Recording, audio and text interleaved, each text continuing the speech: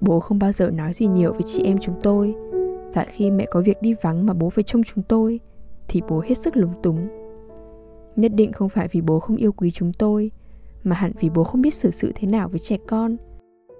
Và bố chờ cho đến lúc chúng tôi lớn hơn, để rồi chúng tôi cũng sẽ nghe bố kể về những cỗ máy đồng hồ với sự chăm chú quan tâm như mẹ. Xin chào, các bạn đang nghe Trạm Radio mùa 2. Mình là DJ Hà Trang, rất hân hạnh được đồng hành cùng các bạn. Các bạn thân mến, trong radio số 44 ngày hôm nay, xin mời các bạn lắng nghe trích đọc tiểu thuyết Bác Hana của tác giả Alena Mornštajnová do Bình Slavica dịch và Nhà xuất bản Phụ Nữ Việt Nam phát hành.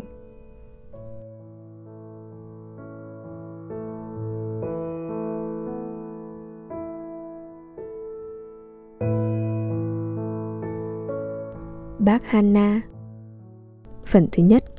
Tôi, Mira, 1954-1963. Chương thứ nhất. Tháng 2 năm 1954. Không bao giờ tôi hiểu được tại sao người lớn lại bảo trẻ con rằng ngoan ngoãn và biết nghe lời là có lợi.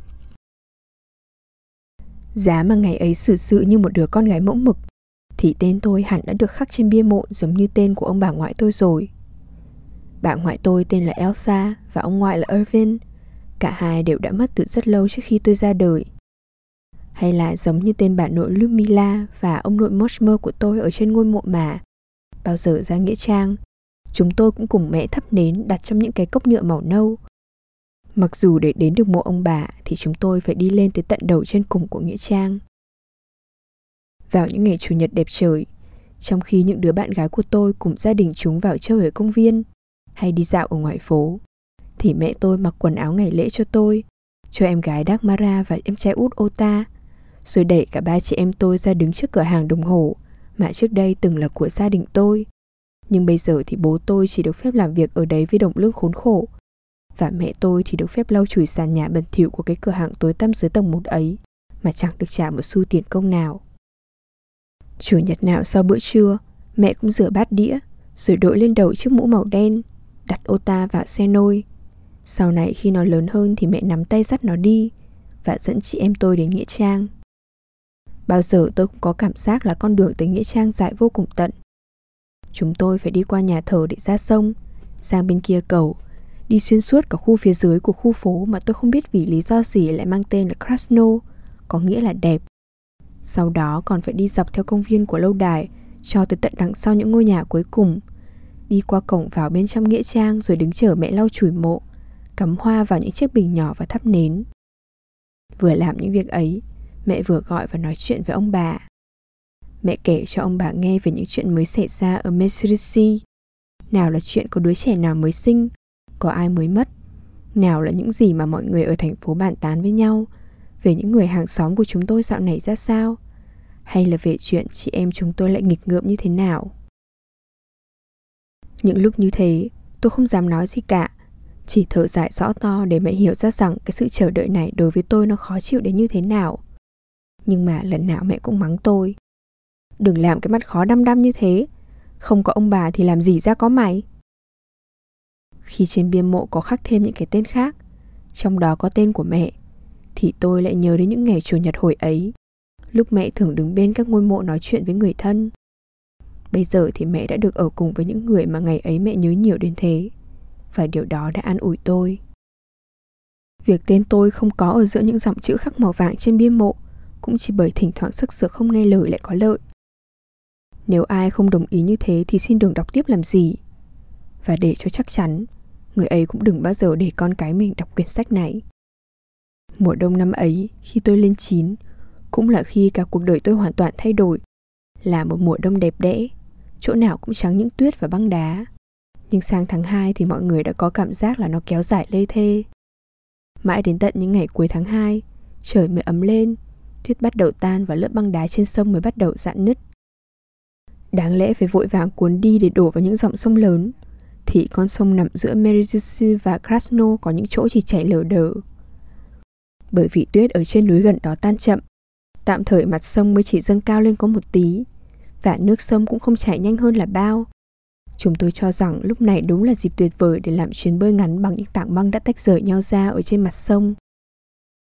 Vào tháng 2 năm 1954, khi hiểm họa đã nhăm nhe rình rập ở tận sâu thẳm bên dưới thành phố, ngày nào sau giờ tan học, chúng tôi cũng chạy thẳng ra sông và nôn nóng xem lớp băng đá ở đó đã nứt chưa, xem nước sông đã chảy đủ mạnh chưa, để có thể nhảy lên những tảng băng rời, đứng trên đấy rồi lái nó bơi đi vài mét. Thưởng thức thú phiêu lưu mạo hiểm và Eda và Mirek, con nhà bác Mezirící, hai anh em sinh đôi học lớp 6, thường kể cho chúng tôi nghe vào những giờ ra chơi. Cách đây vài năm, đúng vào một mùa đông cũng rét đậm như thế này, cả hai anh ấy đã đích thân đứng bơi trên những tảng băng rời. Cuối cùng thì mấy ngày sau, băng đá cũng đã bắt đầu giãn nứt. Nước đã chảy ở giữa sông, những tảng băng nứt từ từ xuôi dòng trôi đi. Thời cơ của chúng tôi đã tới, thời cơ mà chúng tôi đã cầu nguyện và chuẩn bị chu đáo cẩn thận. Tôi đứng ở giữa cửa bếp, một tay giữ chiếc mũ màu đỏ có quả bông, tay kia cầm đôi găng tay. Sao lại dở hơi thế hả?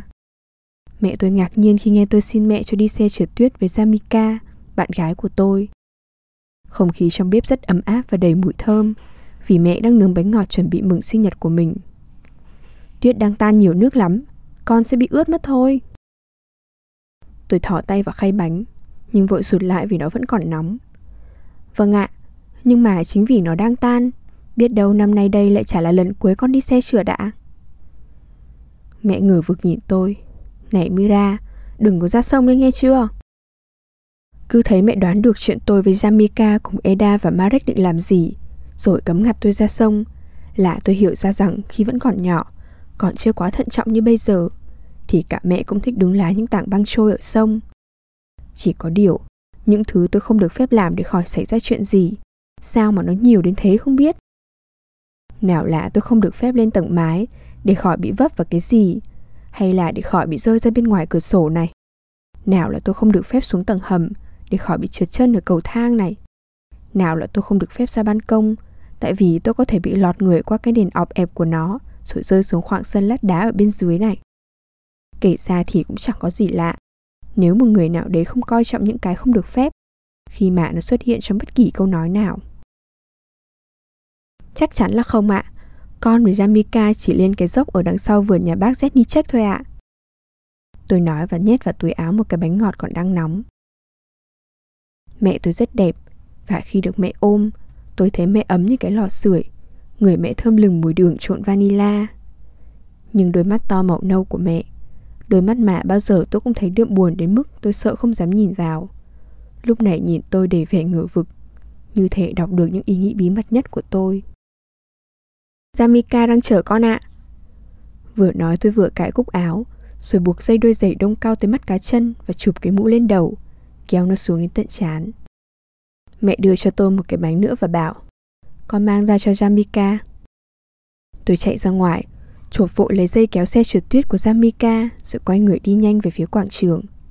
Tôi cảm thấy lưng mình nóng rát vì ánh mắt nhìn của mẹ. Cháu chào bác ạ, Jamika nói. Cháu xin ạ.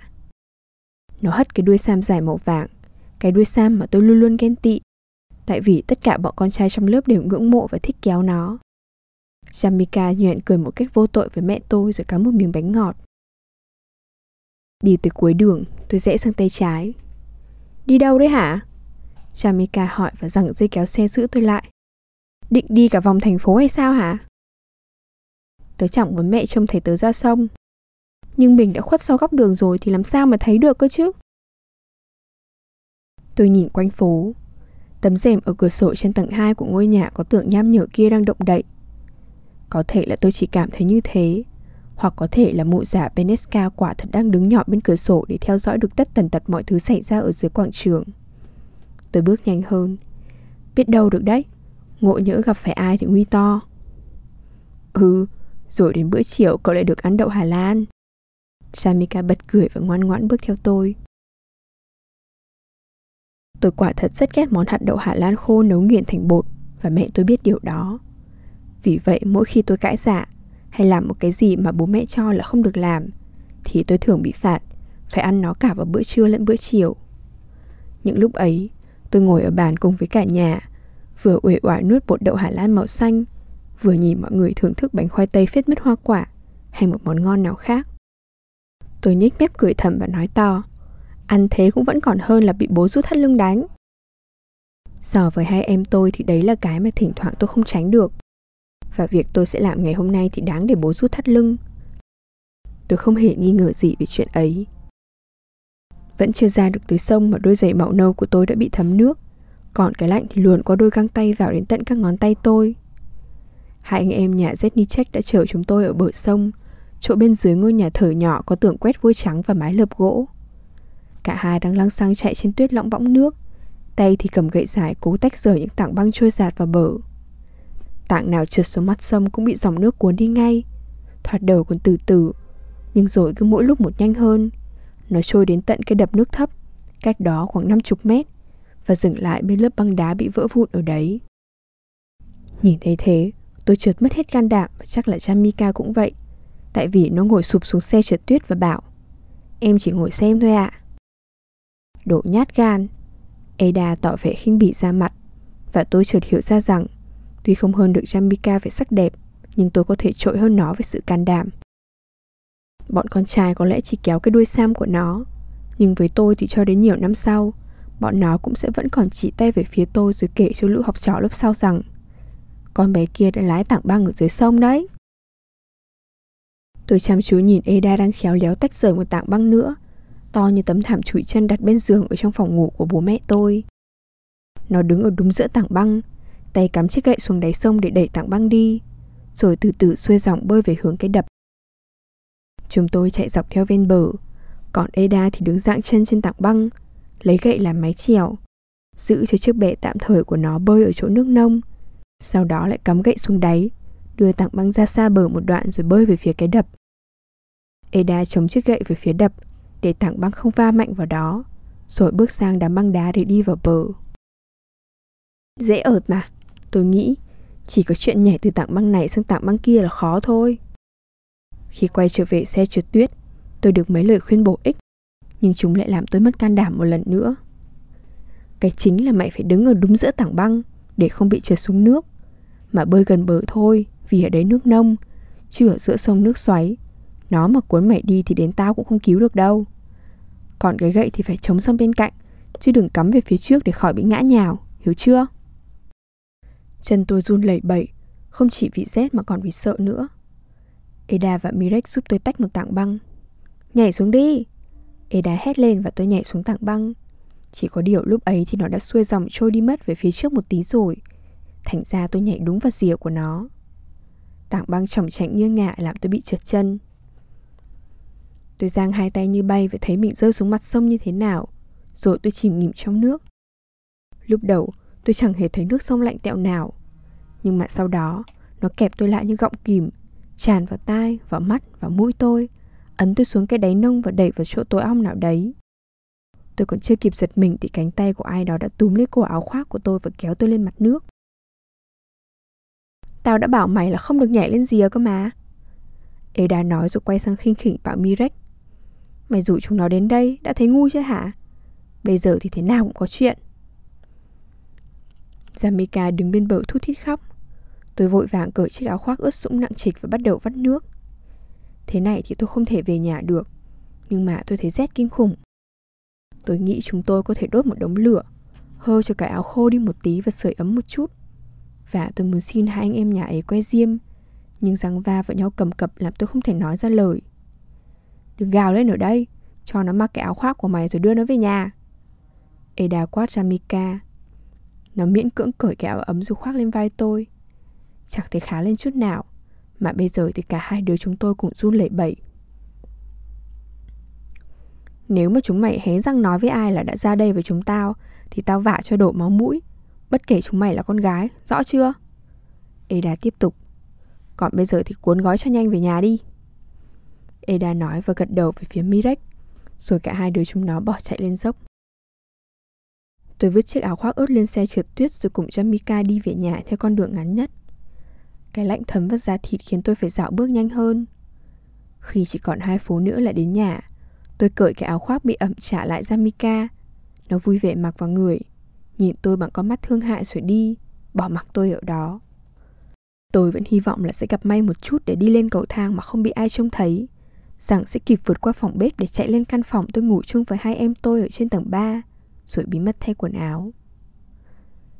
Trước đây, tôi không bao giờ để ý đến chuyện cánh cửa ra vào nặng nề cần phải bôi dầu mỡ cho trơn, đến chuyện tất cả các bậc cầu thang đều cọt kẹt, rằng khi không bật đèn, tất nhiên là tôi đã không thể bật đèn, thì không thể nhìn thấy được bậc thang nào tiếp theo. Đèn bị hỏng à? Có tiếng hỏi từ phía trên, rồi ngọn đèn sáng lên và tôi đứng sững lại ở giữa cầu thang. Khi quay nhìn xuống, tôi biết đằng nào cũng không trốn tránh che giấu được. Tôi đã để lại trên mỗi bậc thang một vệt ướt nhỏ. Ôi, cái gì thế này hả? Mẹ tôi kêu to rồi chạy bổ xuống, kéo tôi lên gác và bắt đầu lột quần áo ướt khỏi người tôi. Mày lại làm cái gì thế này hả? Mẹ đã bảo là không được ra sông kia mà. Một tay kéo chiếc quần tất ướt sũng ra khỏi người tôi, tay kia mẹ phát vào cái mông lạnh như đá của tôi. Thật bất ngờ, đây là lần đầu tiên tôi bị mẹ đánh. Không đau, nhưng mà nhục kinh khủng. Không, tôi gào lên, không phải thế, con có ra sông đâu. Con chỉ đi trượt tuyết cùng với Jamika thôi mà. Tuyết ướt lắm, thành ra con bị ướt cả người. Tôi òa lên khóc vì xấu hổ, vì rét và vì giật mình hốt hoảng. Hai đứa em tôi ló đầu ra khỏi cửa phòng bếp, nhưng khi trông thấy tôi bị đòn, chúng nó vội lùi lại. Cánh cửa ở phía dưới mở ra, vì tiếng kêu gào vọng xuống tới tận cửa hàng đồng hồ, nên bố tôi chạy vội lên xem có chuyện gì. Đồ danh con dối trá, mẹ tôi tức giận bảo. Mẹ lấy khăn bông chà sát người tôi đến phát đau rồi đẩy tôi vào trong chăn. Bố nó pha nhanh cốc nước trà. Mẹ giục bố và kéo cái chăn trùm lên tôi. Mày muốn bị sưng phổi rồi chết hả? Sao mà mẹ tôi hỏi lạ thế cơ chứ? Tại sao mà tôi lại muốn chết được? Con có ra sông đâu, con bị ngã vào vũng nước đấy chứ. Tôi nức nở. Đây có phải là lỗi của con đâu. Mẹ tôi để cốc nước trà lên bàn ngủ, chụp chiếc mũ len đan tay lên đầu tôi, đặt dưới chân tôi túi chùm nước nóng, đóng cửa phòng lại rồi bỏ đi. Tôi co ro trong chăn, cố gắng chạm bàn chân vào túi chườm nóng và khóc thầm. Tôi rét và thấy ân hận vì đã làm bố mẹ bực bội. Có thể là tôi không nên nói dối, có thể là tôi nên nói là có người nào đó đã đẩy tôi xuống nước, có thể là... Một lúc sau, tôi bắt đầu thấy người ấm áp dễ chịu, và trong lúc chập chờn ngủ, tôi liên tục nghe thấy tiếng mở cửa, cảm thấy bàn tay mẹ đặt lên trán, và tôi thầm nghĩ rằng dù sao thì mẹ cũng không giận tôi nhiều lắm, và có thể là tôi sẽ không bị bố tháo thắt lưng ra quật, và vào bữa chiều thì món bột đậu Hà Lan sẽ bù lại tất cả. Bố tôi có một khả năng đặc biệt là đi lại êm như ru, không hề làm vang một tiếng động nào. Thành ra có lúc nó mang lại cảm giác như thể bố chẳng bước vào phòng qua cửa ra vào, mà đi xuyên qua tường hay qua sàn nhà như một hồn ma vậy. Ngày ngày, bố luôn ở trong phòng chữa đồng hồ dưới tầng 1, ngồi cúi gập người bên cái bàn làm việc để chữa các cỗ máy đồng hồ. Vì thường xuyên ngồi như thế, bố bị còng cả lưng. Khi đi thì người hơi đổ về phía trước. Tóc bố dày, nhưng đã bạc gần hết. Thành ra trông bố như người cha của mẹ tôi hơn, chứ không phải là người chồng. Ngày còn bé vẫn chưa đến trường, và em trai Ota của tôi thì vẫn còn bám váy mẹ. Tôi không hiểu sao mà một người xinh đẹp như mẹ lại có thể lấy người chồng giả đến như thế. Và tôi đã hỏi. Mẹ đã phải lấy bố đấy. Bố tôi bảo, mà tóc bố bị bạc cũng là vì mẹ đấy. Đúng thế, mẹ tôi nói và vỗ vỗ vào cái lưng còng của bố. Nhưng mà bố nó hài lòng, phải không nào? Ai là người mang xuống phòng làm việc cho bố nó bằng ấy lít nước trà nào? Thế bố nó có biết cả thảy là bao nhiêu bậc thang không? 18 bậc. Chiếc cầu thang hẹp có cả thảy 18 bậc. Từ hồi cửa hàng đồng hồ không còn là của gia đình tôi nữa, mà trở thành cửa hàng của nhà nước, và cái cửa ra vào giữa cầu thang và cửa hàng đã bị thợ nể xây bít lại, thì với mỗi một cốc nước trà mang cho bố, mẹ đều phải chạy ra ngoài đường rồi bước vào cửa hàng qua cửa chính. Đấy là cái bất tiện, đặc biệt vào mùa đông hay những khi trời mưa.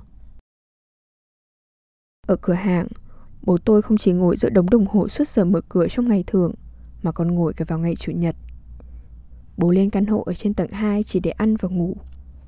Trong những bữa trưa và bữa tối, bố thường kể cho mẹ tôi nghe về những chiếc máy đồng hồ mà bố đang chữa, và mẹ chăm chú nghe, như thể nghe bố kể những câu chuyện phiêu lưu tuyệt vời lắm.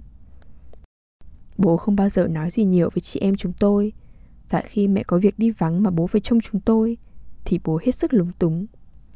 Nhất định không phải vì bố không yêu quý chúng tôi, mà hẳn vì bố không biết xử sự thế nào với trẻ con, và bố chờ cho đến lúc chúng tôi lớn hơn, để rồi chúng tôi cũng sẽ nghe bố kể về những cỗ máy đồng hồ với sự chăm chú quan tâm như mẹ. Ngày Chủ nhật ấy, khi cuộc đời của tôi bắt đầu chuyển sang hướng xấu, bố tôi đã vô cùng khó chịu, mặc dù cố gắng không để lộ ra nét mặt. Lúc đầu, tôi cứ nghĩ là bố giận vì chuyện tôi ngã xuống nước lạnh. Nhưng mà lần ấy thì tôi vô tội, bố không khó chịu vì tôi. Hôm ấy, mẹ tôi tổ chức liên hoan đón tuổi 30 của mình và bố tôi đã bồn chồn không yên, tại vì buổi ăn mừng phá rối cái trật tự hàng ngày của bố, khiến bố không thể xuống phòng làm việc để ngồi vào bàn và chữa những cái gì có thể chữa được. Bố phải ngồi bên chiếc bàn ăn bày biện trong ngày lễ ở phòng khách, bên cạnh vợ mình và 3 đứa con, cùng với người chị vợ tên là Hana, chị gái của vợ, người mà bố không thể có quan hệ bình thường, kể cả khi muốn. Việc đó có nguyên nhân đơn giản. Người chị vợ ấy là cả một mớ trách móc. Mỗi một lời nói ra, mỗi một cử chỉ và ánh mắt nhìn của bác đều tỏ ra cho bố tôi biết là bác không ưa bố. Thời gian ngồi cùng bác ở bên bàn đối với bố là thời gian bị tra tấn, giống như đối với tôi vậy. Tôi sợ bác Hana. Bác thường ngồi ở ghế như một con bướm đêm màu đen và chỉ dương mắt chân chân nhìn. Không bao giờ bác mặc lên người thứ gì có màu sắc cả. Bất kể mùa đông hay mùa hè, bên ngoài cái váy liền màu đen có ống tay dài, bác mặc chiếc áo len màu đen có túi, mang quần tất màu đen và đi đôi giày buộc dây cao đến mắt cá chân.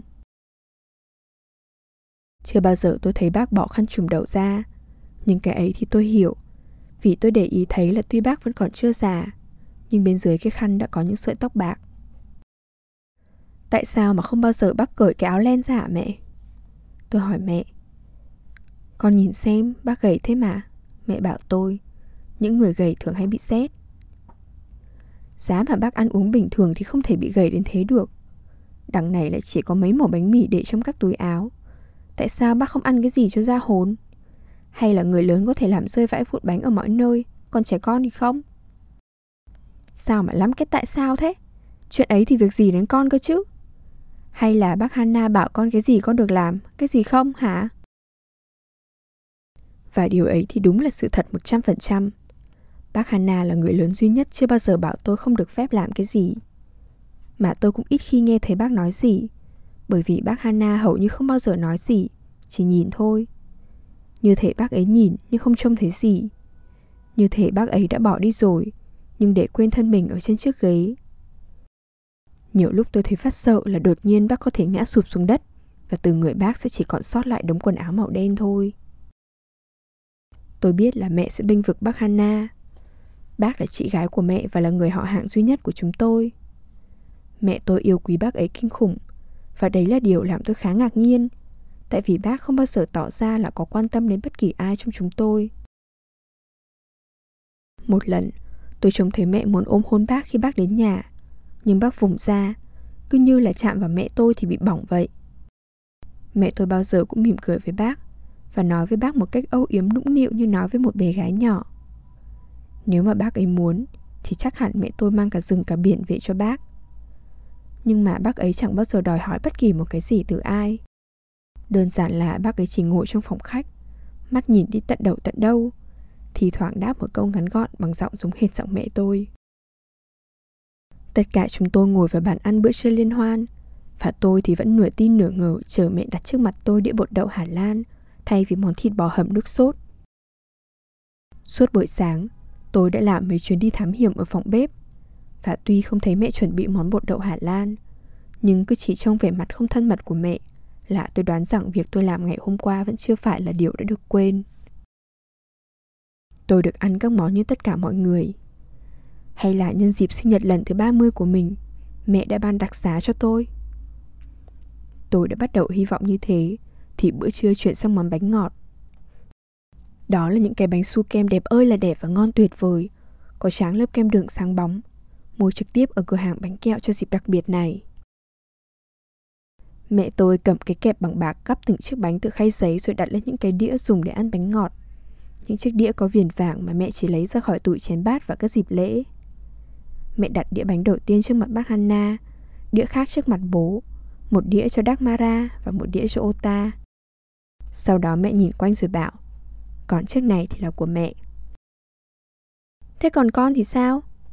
Tôi hỏi hơi vội vã, vì tôi biết sẽ nghe câu trả lời thế nào. Con không xứng đáng được ăn bánh ngọt. Con đã ra sông kể cả khi biết lại bị cấm ra đấy. Đã thế con lại còn nói dối mẹ nữa. Tôi bắt đầu mếu máo. Tất cả mọi người nhìn tôi. Các em nhìn tôi thương hại và bác Hana thì ngơ ngác không hiểu. Còn bố tôi thì chỉ gật gật đầu rồi bảo, đừng khóc lóc gì ở đây, không thì tao rút thắt lưng ra bây giờ. Tội mày phạt thế là còn nhẹ đấy. Thế thì ăn cho ngon vào. Tôi giận dỗi và hất cái ghế làm nó suýt đổ rồi bỏ chạy ra khỏi phòng. Con danh lại còn sắc sược nữa chứ. Tôi nghe thấy tiếng bố nói, lẽ ra tôi phải dần cho nó một trận.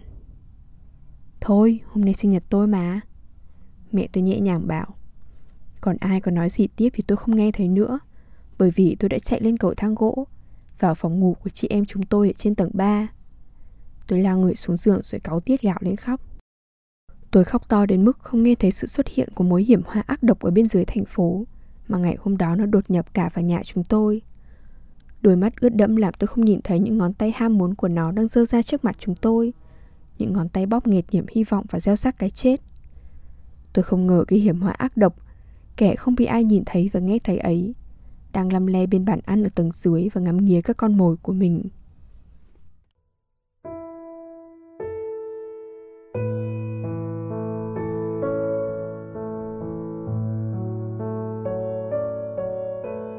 Đêm đã khuya, thời lượng của chương trình đến đây là kết thúc.